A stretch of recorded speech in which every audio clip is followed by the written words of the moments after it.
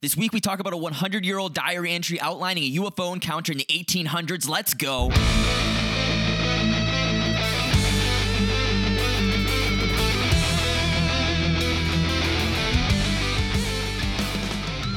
Hello, everyone. Welcome back to the Swerve Podcast. Hello. If you're a first-time listener and you're wondering what you've stumbled across, I am one of your co-hosts this week, Magnum, and I'm also joined by Izzo. Izzo's here. Present. So what we do here is very simple. We are two random guys on a mission to understand everything in the universe, one obscure topic at a time. So basically every week we pick a topic that we don't really know anything about that kind of swerves off the mainstream path, and we research it, then we discuss it on the fly during the podcast. So before that, I think, Izzo, you've got some important words for us. Yeah, just real quick. We do have a Patreon. Okay. So our Patreon currently has two tiers. We have the $1. Yes, that's right. $1 Ride the Wave tier. And what that'll give you is access to our bonus episodes that we release monthly. It'll also give you shout outs on the podcast. And then we have our $3 Slap That Ass tier. Now you'll get everything that the $1 tier gets, but you will also get access to all of our episodes, both the Patreon exclusive and the main episodes a few days early. So you'll be in the know before anyone else. Excellent. So I think we also have a second component to this podcast that we should discuss before we get into the basics of this topic. Izzo, you've got something pretty interesting this week. Yeah. Oh, I guess I should say, we drink on this podcast. We like to indulge in a little beverage here and there, an adult bevy. Yes, we what do. The hell what do you got going on? Yeah, for the listeners here, if you want us to try something, just let us know. It's a little interaction that we have. So you want us to try a drink, we'll do our best to try it. But this week, maybe fitting for the topic, I've got a drink called an alien secretion. So I'm drinking alien jizz. Yeah. And here's how you make the drink. So it's 2 ounces of coconut rum, 2 ounces of melon liqueur, and then 3 ounces of pineapple juice over ice. So you shake that up and drink it. And you know what? It's pretty good. It has like a little bit of a sour note. It smells delicious. But yeah, I like it. So do you think there is some like UFO guy that actually, you know how there's like anal probes for like abductees? yeah. Do you think like some abductee actually had to like give head to like an alien or something? And he's like, oh, fuck, it tastes like coconut and pineapple. And then he made that drink. Or maybe somebody that just like has a weird fetish, an alien fetish, and he's like, I wonder what it would taste like. And then he's like, it has to be green. Oh, this drink is green and a little bit sour and a little bit funky, which is exactly what this is. So Jesus if you Christ. want to try it, go ahead. It's quite delicious. All right, here we go. So What I do you actually don't have? I don't have anything too crazy. I have a Bud Light seltzer lime that's going on. So I'm doing a cut. So this is 80 calories only. So that's why I've got that Bud Light seltzer going on. But then I also have, what is this? I got just some Jack Daniels on the rocks. My rocks are melted. So that's what I got going on for this episode. Nothing too crazy. So maybe we should hop into the basics at this point.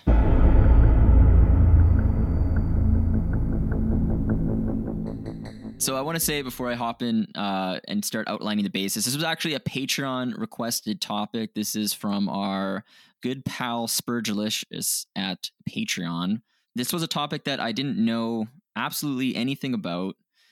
I don't even think most people in the UFO community know about this encounter or this story that we're about to tell because it's old and it's niche and there's actually not a lot of information on it anywhere.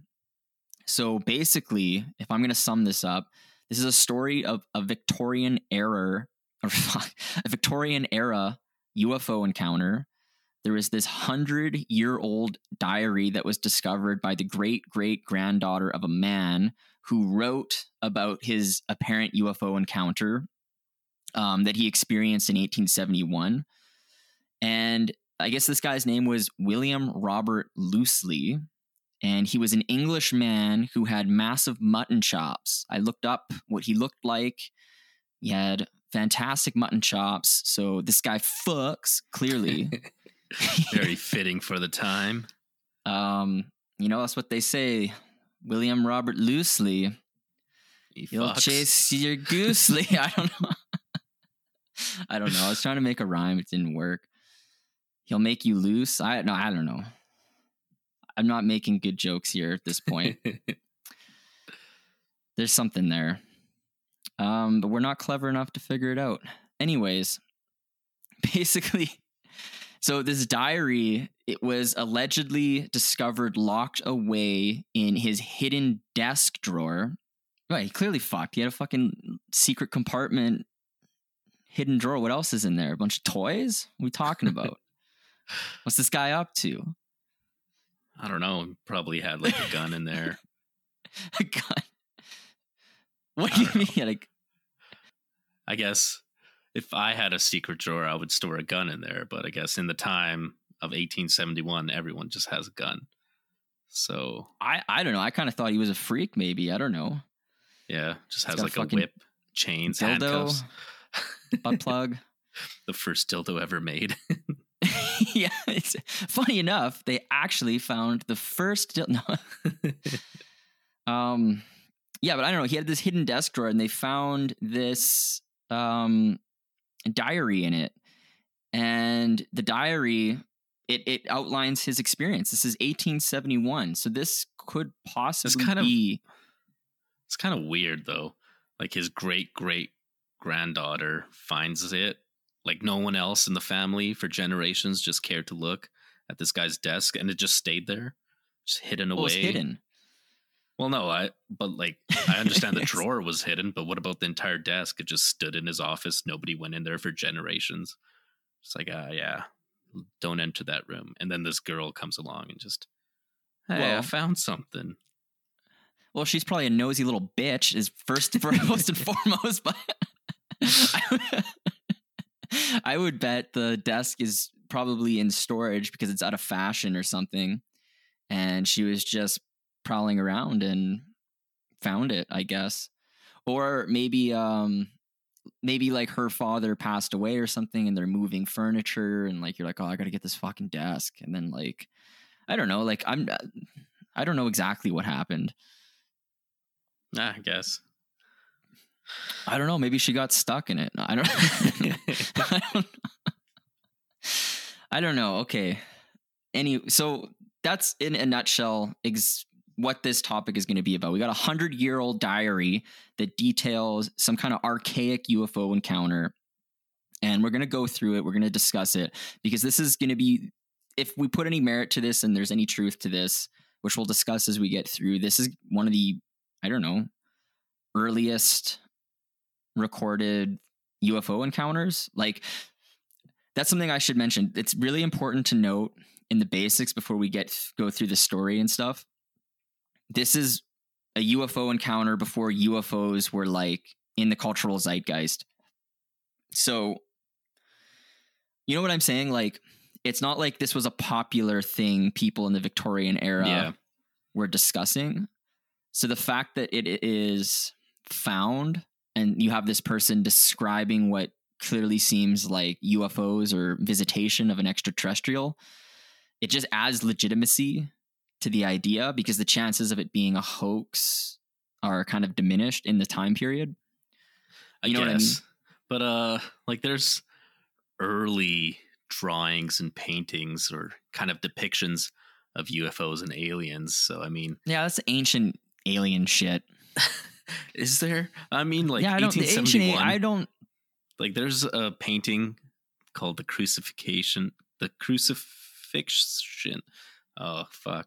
Crucifixion of Christ in the year 1350 that depicts like an alien or a UFO type. Oh, that's just some kind of halo.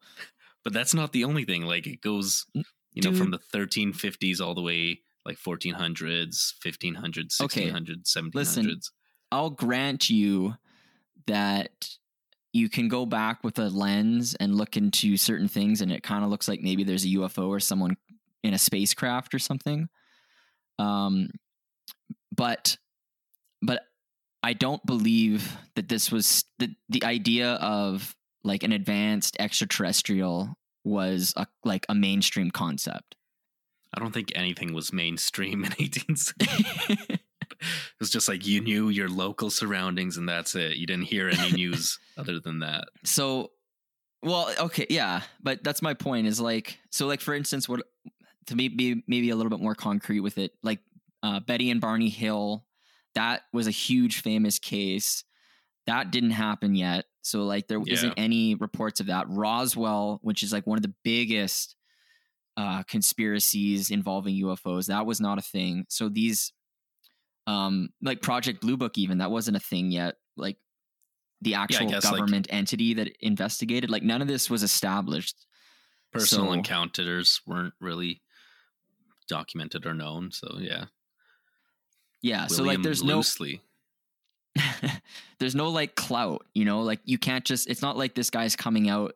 He has nothing to gain by having this description. And the fact that he wrote it, he didn't even talk about it, right? He wrote it down and locked it in his fucking kink drawer, right? Like, yeah, because he was like a businessman or something, or just didn't want people thinking he was crazy if he started like telling everyone that he had an encounter. So he just wrote it down in his diary, which is kind of gay, but you know, whatever. Yeah.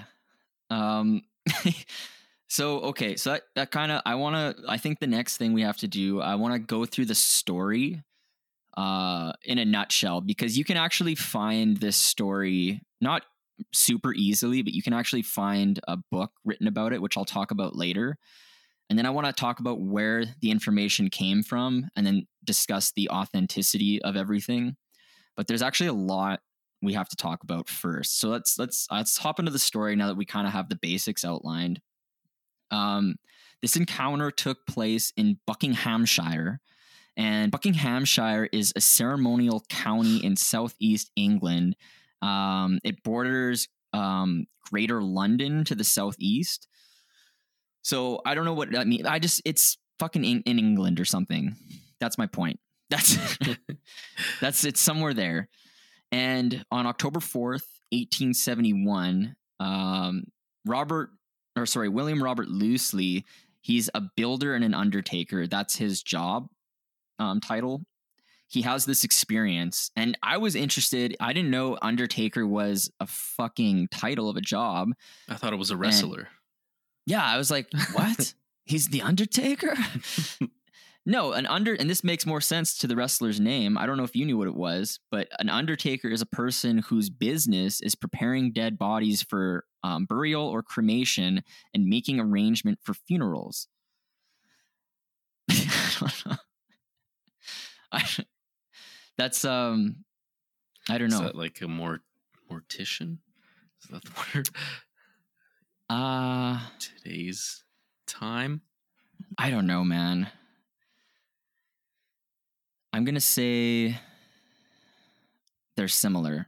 Also, I took these notes a while ago and I just have written, did he have sex with the dead bodies? ?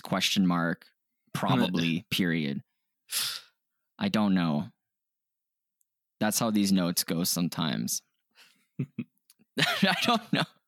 I mean, it's 1871. You can do whatever you want. I don't know. What else is he hiding in that diary? Right? Some weird shit, probably. All right. So he's a undertaker, kind of works in the morgue. Also a builder. He's a construction worker. He's in the WWE of 1871. But okay, yeah. So that's what he's up to. He's just like a regular guy with mutton chops who fucks. But he awakes at 3 a.m. In a fever, and he's like really hot. So he goes outside to the garden to cool off. And then I guess he noticed one of the stars in the sky was moving really weird. And he watched it get bigger and bigger. So it appeared like it was coming closer and closer to him. And it looked like the object was scanning the nearby landscape. So kind of like the way it was described, it seemed like maybe it was looking for a landing site or something. But he just goes back to sleep at this point. And the next day he's going around asking people if they saw a shooting star or something, because he's trying to explain the object that he saw. And he didn't get anyone saying that they saw something strange or a a shooting star or anything like that. So he starts thinking like maybe he dreamed this, because he had a fever, like maybe he was just delirious or something. So that's kind of what he's chalking it up to right now. But then he starts getting curious and he's like, okay, fuck, actually, you know what? Just for peace of mind, I'm going to actually go investigate and see if I can find evidence of this craft or this glowing object. I'm going to go see if I can find where it maybe landed. So he goes out into the woods, and then this is where things get strange. So like, bear with me through this story because there's a lot of shit that happens. But he encounters this object, and it appears to resemble an icosahedron. So an icosahedron, this is I don't know if you're a nerd and you like I don't know, there's like so many things people use dice for, but it's like a 20-sided 3-dimensional object. Easiest way I can describe it is like, when people roll like nerd dice, it's like one of those. Do you know what I'm talking about? Yeah, I do. I'm just wondering if you pronounced it correctly. What did I say? It's icosahedron. Icosahedron. I think it's isosahedron. Isosahedron. Isosahedron. It's icosahedron. Yeah. I think it's I think I got it. Yeah, it is. I might be wrong. You got it. Isosahedron. Isosahedron. I saw he drawn something. Icosahedron, a 20-sided 3D object. Got it. Yeah. Yeah, that's what he did.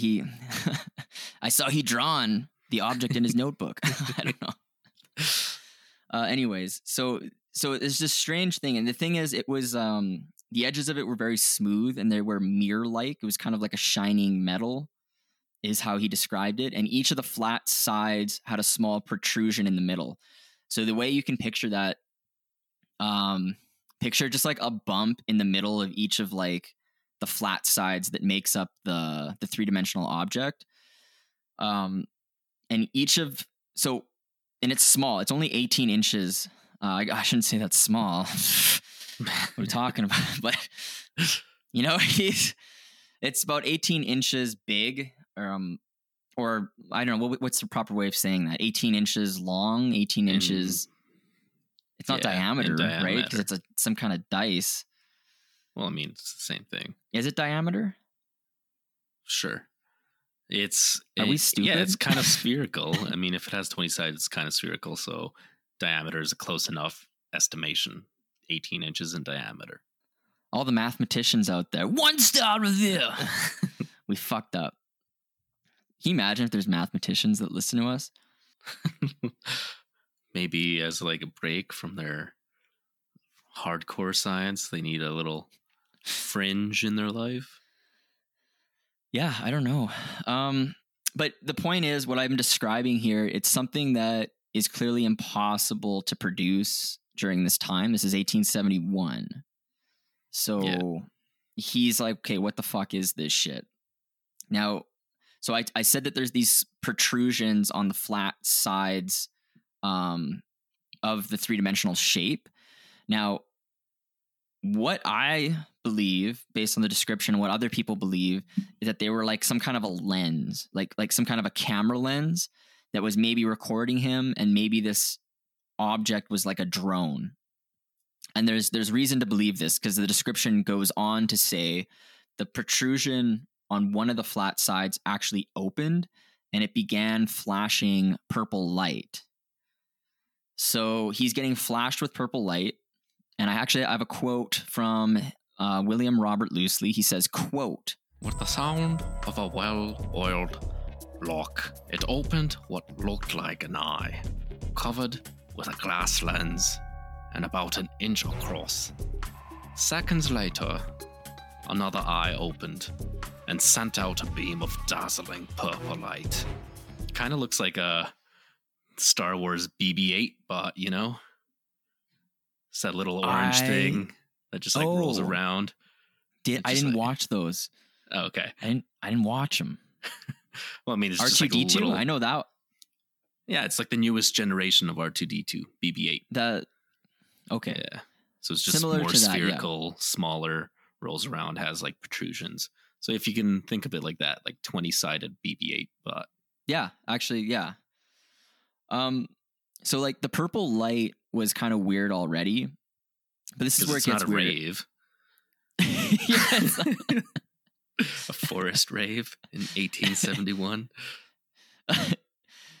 So one of the other protrusions opens, but this time a long, hard, and stiff metal rod emerged. And I'm quoting.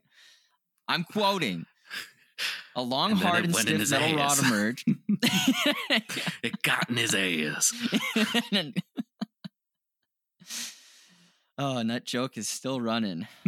Listeners, please check out our episode on Phoenix Jones, a real life superhero. You'll be in on the joke. Yeah. And you'll get it. So this long rod emerged, and at this point, William Robert Loosely, he decides, he's like, I should probably leave now. And I mean, that's a good time to leave, right? Like, you start seeing metal rods, you got to get the fuck out of there. So the rod starts moving towards him, and he's backing away from it to avoid being touched by the rod. And the metal icosahedron object, it keeps moving closer to him, but it stops, turns around, and then leaves just before, I would assume, penetration. So he got away. He was close. I don't know exactly what happened there, but that icosahedron, I don't know, man.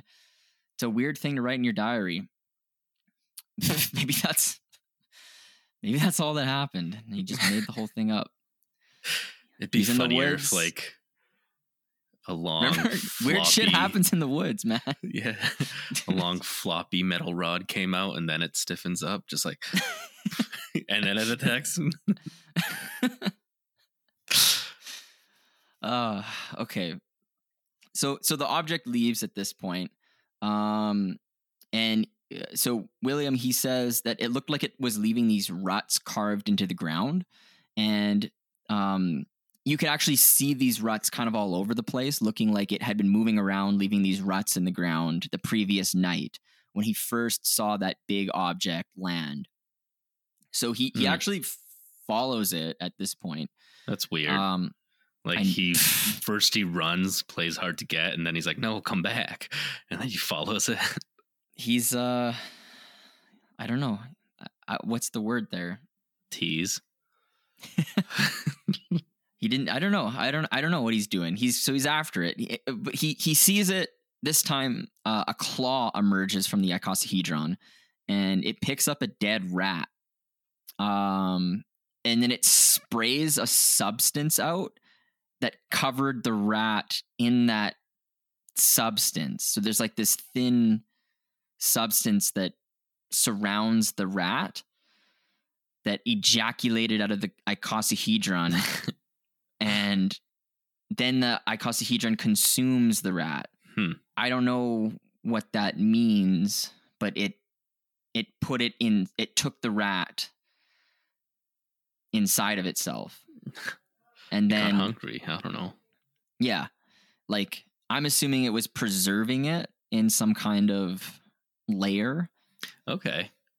And then maybe like running samples on it, like take an animal or like living matter to analyze back in the mothership. Yeah. Okay. And it stole William's walking stick. Just took it. It was just like, it just took it. I don't know. That's what it said. So William, he notices that there's an area of depressed grass resembling kind of what we would refer today as a crop circle. But at that time, it's not really a crop circle, right? It's just like, there's like a grass area in the woods, and looks like there was maybe something landed there.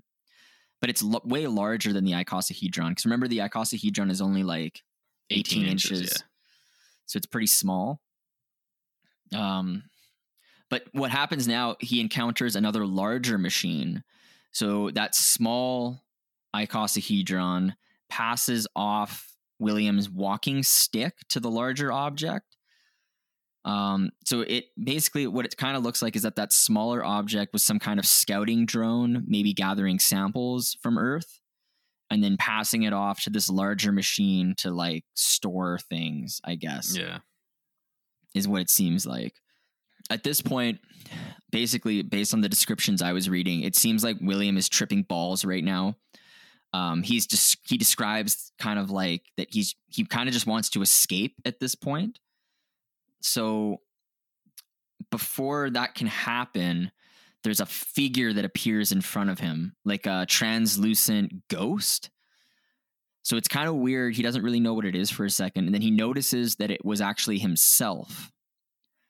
So kind of what it seems like was happening was what that image was likely a hologram from a previous recording that the small icosahedron took in the first encounter. So if you remember the flashes of purple lights, that was probably like a recording of William.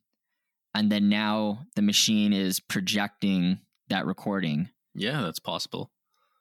That would be very Star Wars like now. Well, Star Wars wasn't a thing at this time. I know.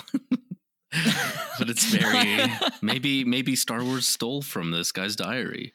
This guy deserves royalties. Maybe, yeah. He's that'd be funny. R2D2 is based on this fucking icosahedron. William Loosely, you're our only hope. You must defeat the Republic. Loosely, I am your father. What? Okay, so he basically, it kind of seems like the machine's trying to communicate with him.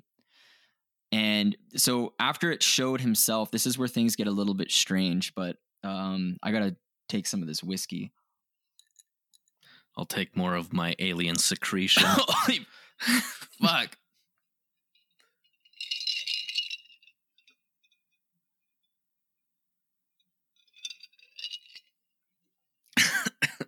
Jesus Christ. Okay. So it starts showing him a bunch of shit now. There's like all these shapes and images. And William doesn't understand because he's fucking stupid. So he just doesn't get it. He doesn't get what the shapes are. I'll talk a little bit more about this in the next section, but for now, it's all we need to know. He couldn't figure it out. The thing was trying to communicate with him, but he couldn't do it. So he decides, he just runs away because it was getting, this is actually what's funny to me. He ran away because it was getting late. So I can just imagine, like, it's such a weird thing. Like the thing's approaching him. He's like scared. He's like trying to run away. And then it runs away from him. And then he goes after it. And then now he's like scared. He's like, I better get the fuck out of here. This is some crazy shit. Like this thing just ate a rat, stole my walking stick, and then gave it to this big thing, you know? And then now he's like, oh, it's past tea time. And just sprints back. Like what the my fuck happened crumpets there? are in the oven. Yeah. Oh, I wouldn't want to get to chill, or like I don't like what the fuck's going on. But that's what he said. Okay. So basically he goes back, he's not there anymore, and that's what happens. So he sees the larger craft return later that night, and he assumed it came back to retrieve those two smaller drones. So like that one drone, there was like the one drone going around like trying to communicate with him that gave things to like a slightly bigger drone, but then there's like an overall bigger craft that like both of those things he assumes were dropped off from and are going back to now. So and that's kind of where the things end. So like he writes this in his diary, and you kind of brought this up earlier, but basically he didn't talk about this because he feared that revealing what he saw might impact his reputation and his business arrangements. So he kept the secret diary in a secret compartment in his desk. I guess you don't want like a crazy guy handling your dead relative's body. I guess not. What? Or doing anything really. Yeah, you just don't want him to have it. I don't know. So he was also a builder, though. But anyway, yeah, you don't want, like, who the fuck's going to believe what you just said, right? It's like, I wouldn't. I would assume other people would poke holes and ask him like, "Oh, you ran away because it got late, not because you were scared." Yeah. Well, I think he was attracted to the machine. That's why he came back. Probably. Probably. He works with like dead things all the time, and then he sees something that's like crazy and potentially alive. It's new for him. Yeah. He saw how big the long metal rod was, and he's like, He said, the boys back in England don't have this. That's my English accent.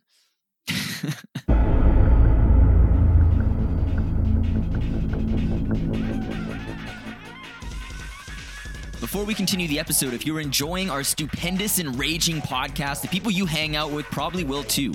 Do us a solid and please pass on this episode to your social media friends on Facebook, Twitter, or other platforms. We would definitely appreciate your support. I'd also like to take this time to shout out some of our valued listeners. Shout out to Wisdom Over Fear on YouTube for your awesome engagement and comments. Dana M, Justin M, and George Bojo on Facebook for showing us awesome support on Facebook every week.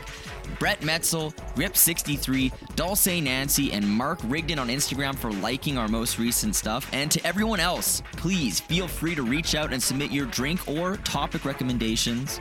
May good karma and vibes be with all of you. Now back to the show.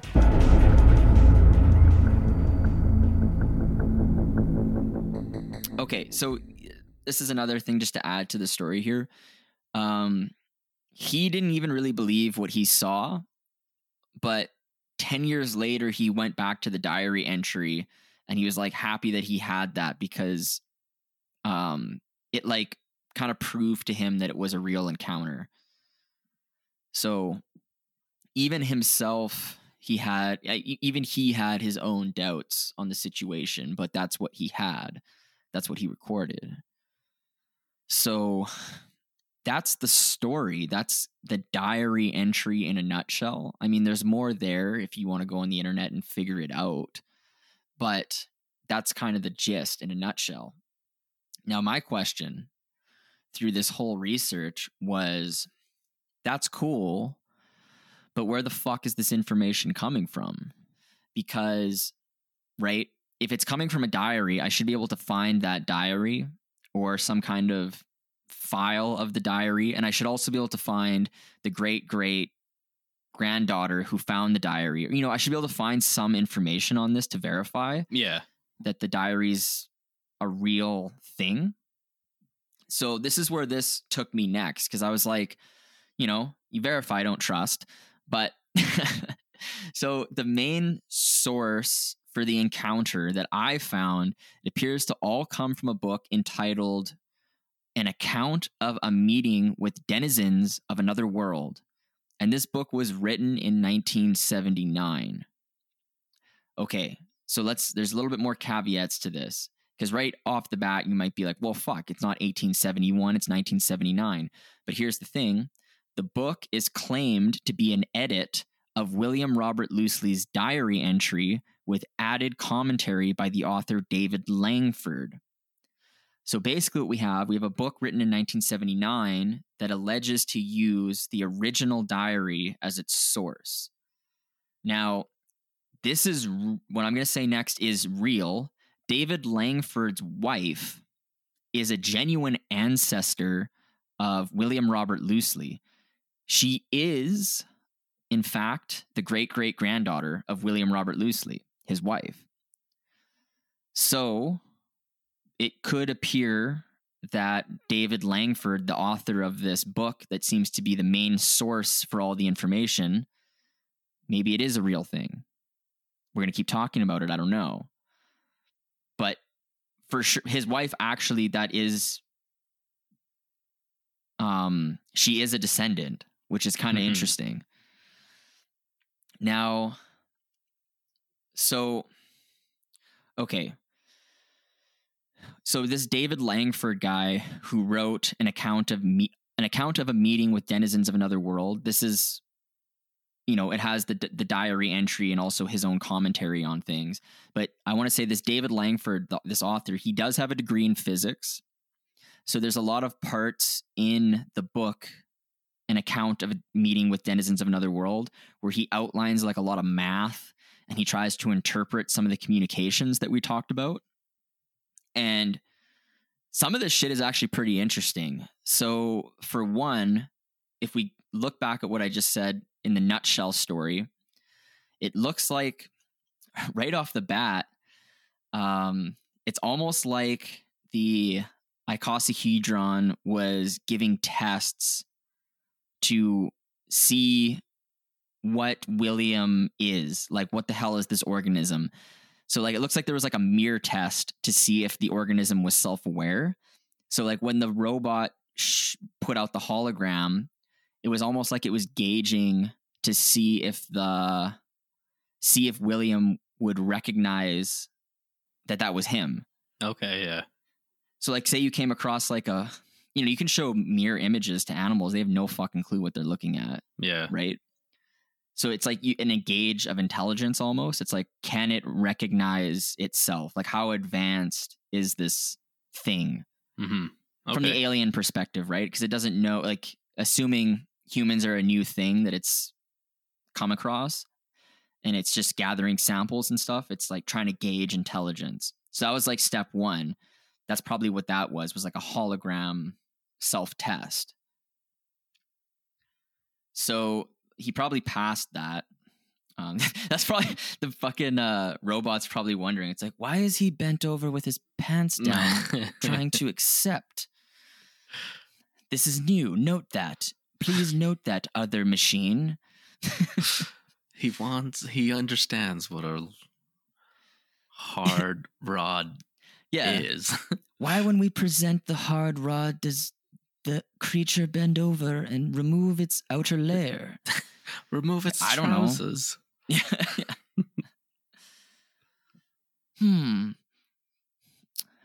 Okay, so anyways, the next thing that seemed interesting, so there was those flashes of light.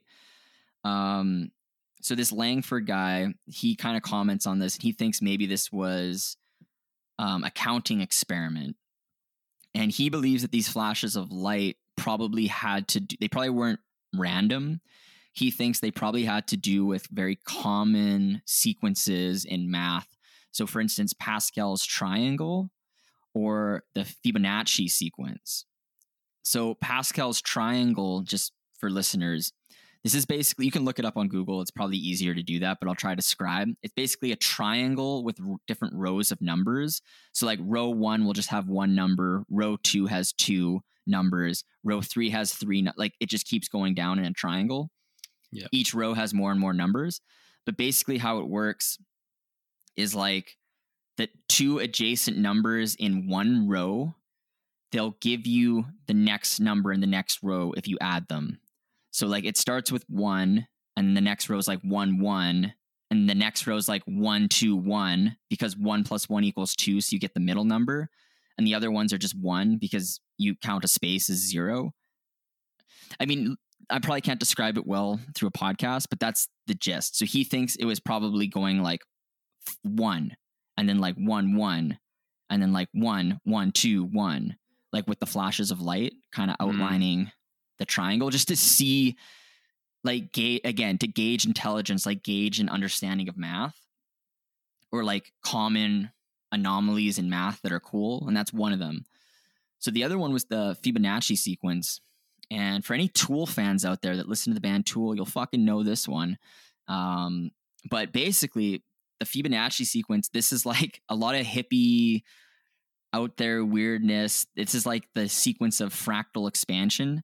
So you can construct a spiral with the Fibonacci sequence, but basically it's very simple. It's like each number in the sequence is the addition of the 2 preceding numbers. So it's like 1, 1, and then it's 2, and then 1 plus 2 is 3, and then 3 plus 2 is 5, and then 5 plus 3 is 8, and then 8 plus 5 is 12. So it just continues like that. You just add 2 numbers and get the next one, and you keep going, and that makes like a spiral. You can create a spiral like that graphically. And it's cool. The band Tool, they actually made a song on the Fibonacci sequence. So like a lot of like the time signatures and the choice of rhythm, they use the Fibonacci sequence. It's really cool. But you can find the Fibonacci sequence everywhere. It's called the golden spiral. That's what it's referred to sometimes. It's in nature. It's in like complex math. It shows up. It's like this weird thing. But he believes maybe those during the communication with the flashes of purple light, that maybe this was like what the fuck, like an intelligence test. Yeah, or maybe even like says. Morse code or something like that. Morse, yeah, could be that as well, like just something like that. Now, remember I was saying the machine was doing like weird shapes and stuff, and like William just couldn't understand it. He's like, Yeah. He thinks that maybe this was information on the solar system. So there was a description of like a spiky ball surrounded by concentric circles. And William had no clue what this was because, right, this is the Victorian era. Mm-hmm. So like, he doesn't know exactly what it is. This David Langford guy, he thinks maybe that part of the diary was like the robot showing the solar system, and William just didn't get it. He also believes that maybe some of the shapes were of atoms and also the Schrodinger equation. So getting to some quantum physics here, just some basic shit like that. But like, obviously, like, you know, the Schrodinger equation wasn't discovered until when? Like, it's like, I'm going to get it wrong, but I want to say it's not mid 1900s, before that, but sometime around then. So you know what I'm saying? Like, he thinks maybe this is what was happening, and maybe the device was testing the intelligence of William just to kind of see how advanced an organism he was, just to see. That's his interpretation. Yeah, the Schrodinger equation was in 1933 or like 1925 when it was first discovered. Nobel Prize in Physics in 1933. But I guess it could have been like showing, yeah, like atomic structure or even like the solar system, kind of pointing to which planet they're from. Okay, yeah, anything. Or just to, well, that's the beautiful thing about the math, right? It's like, math is the universal it's a language. universal language, yeah. So if you're showing common, what would you say? What's a word for, like, just what's a word for like weird things? Like, not anomalies, but like just like weird patterns that emerge mathematically, that like anybody who studies sequences. Yeah, anybody who studies math will come across. You can immediately gauge how intelligent the organism is, or at least how far they've gone with mathematics, and physics as well. Like, right, if you're showing a structure of an atom, you know, like we'd be like, oh, that looks like an atom. But like someone who's never been taught that, they'd have no idea. They're like, oh, that's weird. That's like a weird, cool party light, you know?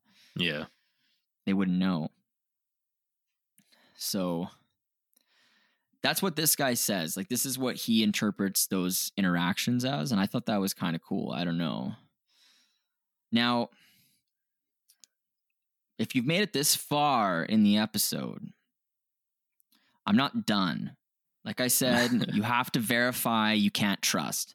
So that's where my research led me. I went through the diary. We talked about the story, and then I investigated where the information came from. And it was an account of a meeting with why can't I say the title? An account of a meeting with denizens of another world. And it seemed like that guy's wife was actually the great-great-granddaughter, and she actually is, with this William Robert Loosely guy.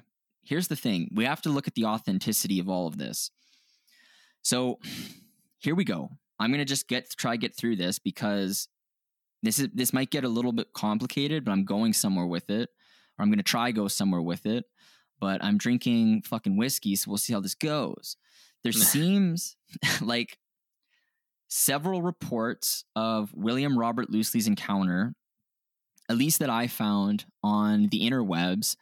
They seem to frame everything as this is a genuine encounter and it's like an old thing, so like it's not a hoax because like there's no clout to be gained, and like UFOs weren't really being talked about, so this is like a genuine thing. Mm-hmm. And I'm like, okay, sure, but like I want to find the fucking diary. Like, how come I can't find the fucking diary? I couldn't find the fucking diary. I'm swearing a lot because I'm mad. You should be able to find the fucking diary, shouldn't you? On the internet? I guess. And like, since this David Langford guy says he like just edited the diary entry, he should have access to it. And it's exactly at this point 1979, so they have access to libraries and pictures and stuff. Exactly. So I found a reference of the William Robert Loosely story in a popular UFO novel called Majestic, and this was authored by Whitley Strieber. And I guess this is a very popular book in the UFO community because although it's a work of fiction, it ties its narrative to real government documents. And when I said real, I did air quotes. One of these documents is called, it's an alleged report from the U.S. government titled, quote, National Board of Estimate Intelligence on Flying Disc Motives, end quote. That's what this official U.S. government report is called. And in that report, it actually references the William Robert Loosely case. So what I was finding was a lot of people who are I shouldn't say a lot, but some people in the UFO community, they reference this document as proof that the William Robert Loosely case is real. Now, this report, this National Board of Estimate Intelligence on Flying Disc Motives, this was written on July 8th, 1947. And it was allegedly prepared by the Office of Research and Analysis, a central intelligence group. So the that's how I sneeze. So we're talking about this is probably CIA, this is probably deep state. QAnon probably knows about this. This is some deep shit. And this is why you come to the Swerve podcast, because we go fucking deep in that ass. So okay, this appears to be a real government document. Okay, now, if you go under the section of the document title, so if you were to go as a listener right now, find that document, you could go on Google, find it. It's called National Board of Estimate Intelligence on Flying Disc Motives. Go to that. You'll find under the section titled Detailed Analysis, there is, in fact, a reference to the William Robert Loosely case from 1871. It's like, here's a case of an ancient thing, or not an ancient thing, but a thing in history of this UFO account. This is kind of proof that there's some kind of flying disc phenomenon going on. Here's the fucking thing. Pause. We know the fucking diary wasn't recovered until 100 years later. The diary wasn't recovered until David Langford's book, An Account of a Meeting with Denizens of Another World, was released in 1979. This fucking paper, allegedly, was written in 1947. So it's bullshit. It cannot possibly be a real document. It cannot possibly be a real document. Now that's some math.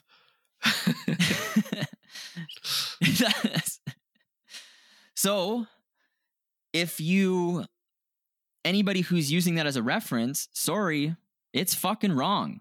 It doesn't make sense. The dates don't match. So to put this in, again, to just put this concretely, in other words, it can be verifiably shown that that Langford wrote this in 1979, but this intelligence report is 1947, so it doesn't fucking add up. So that report is incorrect. It's completely incorrect. So that goes, I want to say that right off the bat. So a lot of people use that report as a foundation to stand on to validate this case study, but you cannot use that report. So that begs the question now, where the fuck is the diary? I'm still asking, where the fuck is the diary? I'm trying to find the diary. I can't find the diary. I can't. Okay, so I went. You can't. There's not a lot of information out there, but there's enough that we can make an educated guess here. So there's two things I found that David Langford says about the authenticity of his case report. So remember, David Langford's the guy who authored that book that literally is the main source for the diary. So I have one quote from David Langford. So David Langford, he has this quote. The manuscript has withstood every test of authenticity. It is clearly not a fabrication because the man's death in 1893 rules out the possibility that he could describe scientific concepts apparent in this tale. End quote. So David Langford, you can find a quote allegedly of him. He's like, no, this diary is fucking real. That's basically what that quote is saying. But here's what you can also find. You can also find that David Langford freely admits the story is fictional. If you ask him, if you just ask him, he'll say it's fiction. But this is what he does note. He says, quote, journalists usually don't ask, end quote. So we went through all of this, and in conclusion, the William Robert Loosley case study is a work of fiction. It's not real. David Langford admits it himself, and also that government report, the National Board of Estimate Intelligence on Flying Disc Motives, is fake. But it was a cool story. And that's where we're at. The Swerve Podcast. Damn. Yeah, that's where my research took me this week. All over the place. It is a cool story, but some simple math and straight up just asking people. Did you fake this? Yeah, if you could take anything from this podcast, it's just ask people what you want to know. No bullshit. Just straight up. Is it real? And all journalists should be doing that. All these stories we cover, just fucking ask. Press them. Grill them a little bit. They're like, is it authentic? The manuscript has withstood every test of authenticity. It's clearly not a fabrication because the man's death in 19... And they're like, no. But is it real? He's like, oh, fuck no. It's just like, no, it's not real.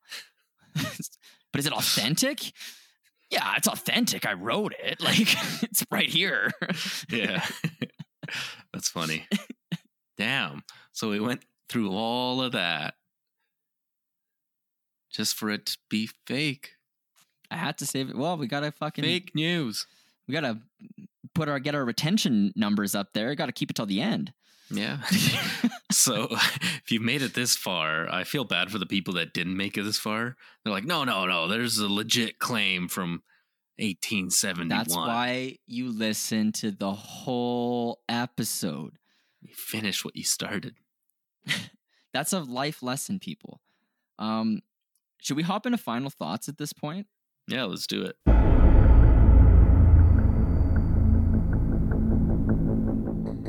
Okay, Izzo, what are your thoughts on this whole thing? We went through the whole debacle. What's going on? I thought it was a cool story. And a lot of like the concepts that you see, like the icosahedron. Icosahedron?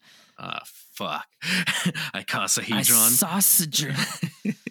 And like some of the things that it's doing, like scanning and like motherships and all this stuff. You can see that, if it was written in 1979, where those influences would have came from, it would have been really cool if it was real. And, in 1871, just have that close of an encounter. But yeah, you can see that the story definitely is influenced by the culture and, things that you can imagine. I thought it was a really cool story, and, things being old does have merit. Like I remember a few episodes ago, I brought up the London hammer just because I read that there was a 300 million year old hammer that was found. And it's like, you read that and it's like, oh, it's got to be real. Like, can't be just an error in the machinery used to test it. It's like when things are old, they're more believable. Even like old people, like you listen to like a 90-year-old talk, you just like believe I'll everything. believe any old person. They like, back in my day, we used to blah, blah, blah, blah. I'm like, yeah, that probably is true. Back in my day, I killed Hitler with my bare hands. Or even like Joe Biden, look at him. People believe him. I got hair and legs. So yeah, I think like it is a cool story, but it sucks that it is fake, but you can definitely see that, there were influences and maybe even pop culture influences that kind of aided the story. Well, I will say, sorry, I'm gonna. No, you go for it. Bounce off what you're saying a little bit here. So like with the culture, this story is pretty obscure. This is not a well-known, like out of all the UFO stories, like, because we've covered a bunch on this podcast already. And there's some that we haven't covered because they're so covered already. Like, I don't even care. Like Roswell, Betty and Barney Hill, big cases.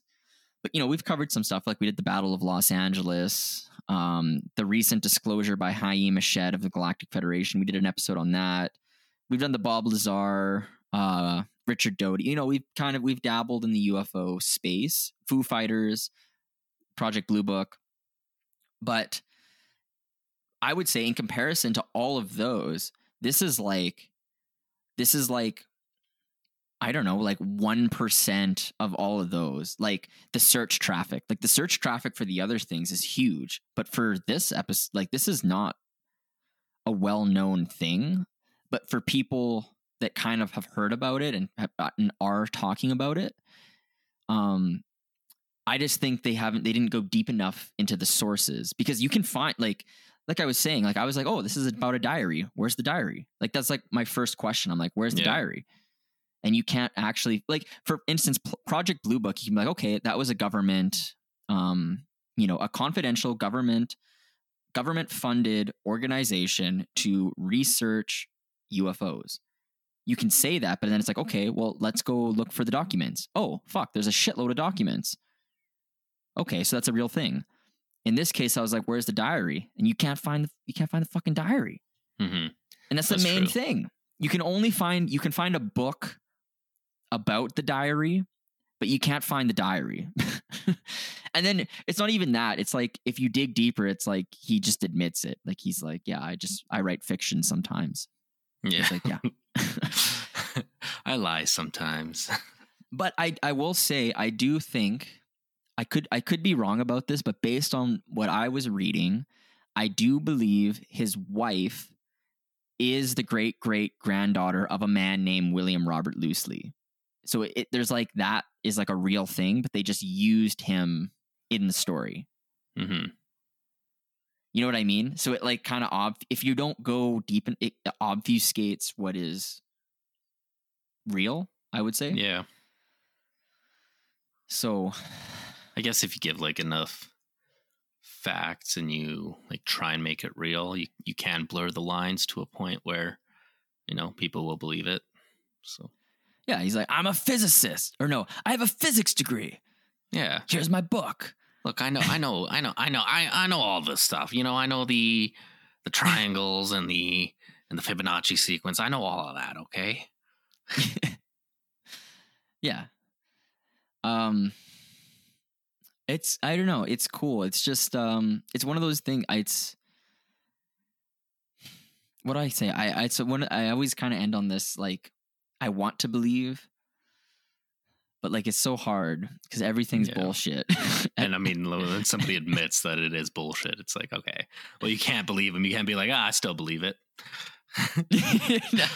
David Langford's lying. I believe it. Yeah. I have the diary. I won't. Yeah. I don't know. That'd be cool. Honestly, if I could have found the diary on like eBay or something, I would have bought it. Yeah.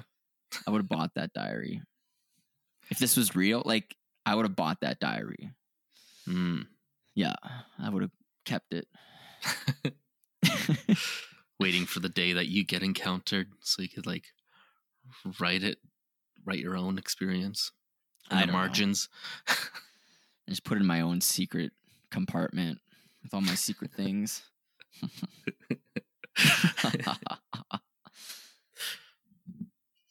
Yeah.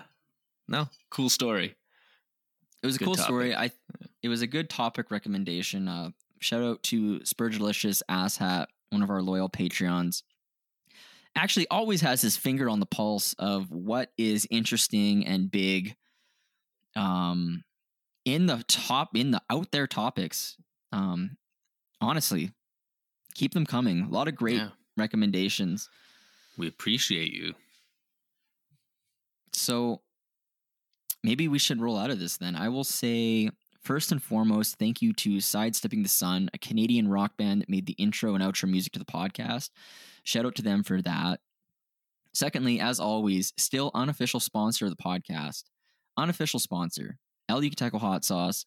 I just love the hot sauce, and I eat it every day, and I put it on everything, and I like spicy food. And if you're a listener and you like spicy food, I can almost promise that you will like El Yucateco hot sauce because it's habanero based. It is not your basic bullshit ketchup hot sauce. It's habanero based. So you get that hot flavor that you can't get anywhere else. And that's just my opinion. I'm going to keep shouting them out until they sponsor this fucking podcast. And in lieu of that, I will also say, listeners, a bunch of you have already reached out to El Yucateco Hot Sauce on our behalf. And I appreciate the fucking shit out of you for doing that because that's super incredible. And I don't even know how you describe what that is. That's just amazing that people would do that. But it's awesome. But you could do that. You could reach out. You could tag them and be like, hey, I tried your hot sauce. I liked it. Swerve Podcast sent me your way. That would help us in this endeavor. You know, we're a grassroots movement. We're working our way up. Our numbers are getting close to being to the point where we can approach for sponsorship. But having that poll would be excellent. And you know who you are if you've reached out. Yeah, maybe by episode 100, we'll be able to get them as a sponsor, an official sponsor. That's a good goal. So maybe that's a goal.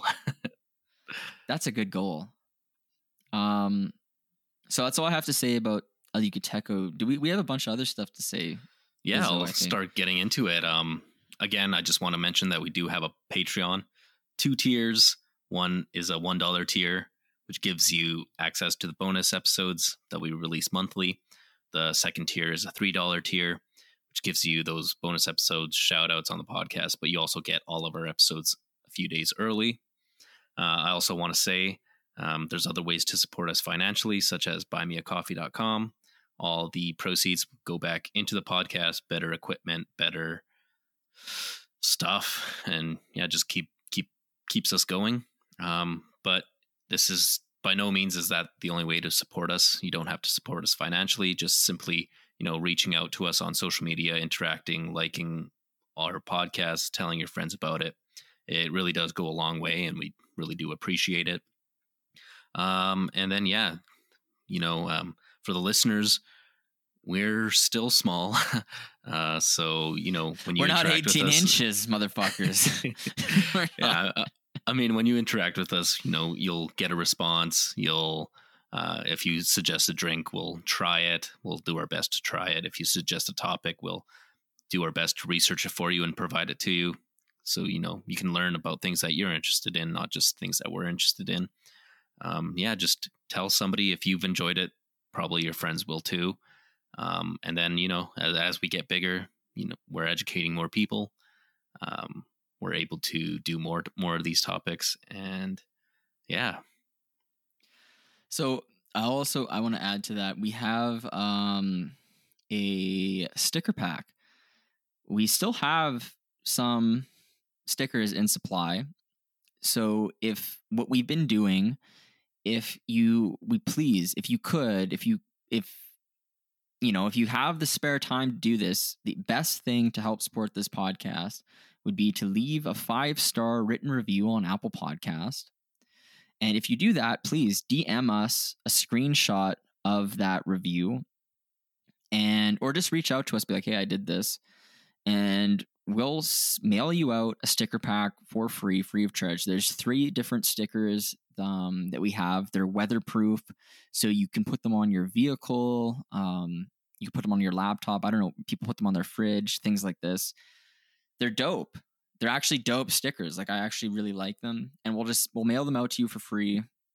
5-star written review on Apple Podcasts. But I'll also say, I know not everyone uses Apple Podcast, so you can make a case for yourself. We've had some listeners be like, hey, I subscribed on YouTube. I liked a bunch of your YouTube videos. I followed you on Instagram. I followed you on Facebook. I like all of your shit. Please, can you send me some stickers? And we sent them stickers. So if you don't have Apple Podcasts and you can't leave a 5-star written review, you can still, help us out in that way, and then reach out to us. We'll send them out to you for sure. It's literally not a problem. It's super simple for us to do, and we would appreciate it. And it would help us a lot. What else do I have to say? You said a lot of stuff, and it was accurate. Thank you. Yeah, I think we might have covered everything. I was going to say also, so we do have, so we are starting to, on our Instagram, we're doing stories. And Izzo, help me out here. What the fuck are we doing? I guess we have like interactive stories. So it'd be really sweet to see the listeners come out and, interact on the polls, get your takes on some of the episodes that we've released. Just nice interactive poll, lets us know that, 1, you're interested in the topic, and 2, if we're, just to kind of gauge what our audience thinks. So yeah, there's lots of ways to interact with us, and we do appreciate it. Interact on the polls, vote on the polls, dance on the polls. I had something I was going to add to you, but so we're at the end. If anybody's listening still, like, this is how it goes sometimes. Like, sometimes we don't. This isn't scripted material. Oh, so I was going to say, so the topic recommendations, that's actually, please send your topic recommendations. What we have been doing, we've been putting them, every topic recommendation we get, we put it in a poll, and then we vote on which ones are most interesting, and the ones that are at the top each week, those are the ones that we research. So that's kind of how we've been doing things so far. But I will say we give preference to Patreon requests.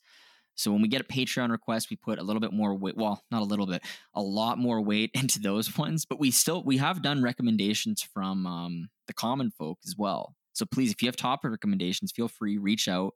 We'll put it on the list. Then it's on the list, and eventually we'll get to it. Because basically, so far, every single person that has requested a topic, we did their topic. Every single person, we've done their topic recommendation, which is something I don't know. A lot of podcasts can't say that, but we can right now. So if you want us to research something, you want to hear myself or Izzo talk about some obscure topic, please reach out, because that's the thing. We don't know. The premise of the podcast was to do things that we don't know. So when we get the recommendations, usually we have no fucking clue. Like, we might have heard the subject, but we never looked at it. So that when we get recommendations, it allows us to swerve more. Like, for instance, this one, there's no fucking way I would have came across 100-year-old diary of a UFO encounter. I'm just, in my day-to-day life, never going to come across that.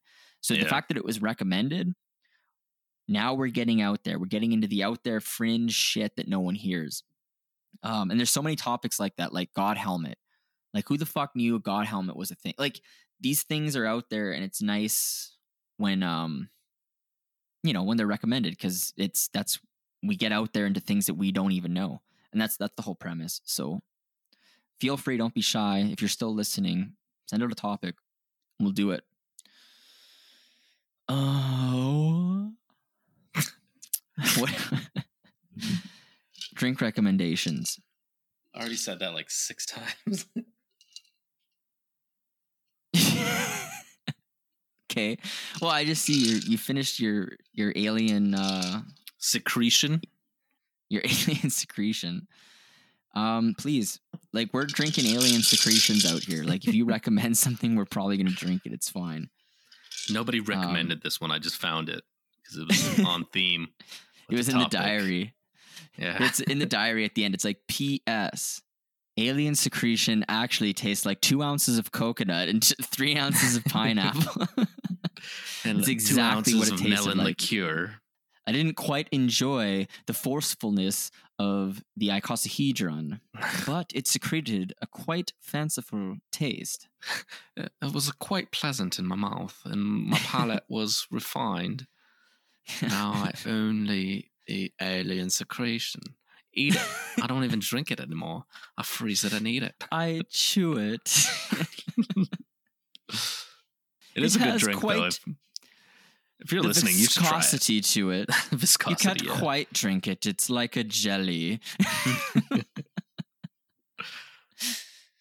It's like a jam. I put it on my morning toast with my tea. I'm trying to be British, but I don't quite know how to be British. Alien All secretion British jam. people sound kind of homosexual. Shout out to our UK listeners. Do you want me to roll out? Yeah, let's roll out. We've been bitching. Thank you for listening. Now slap that ass And ride the wave.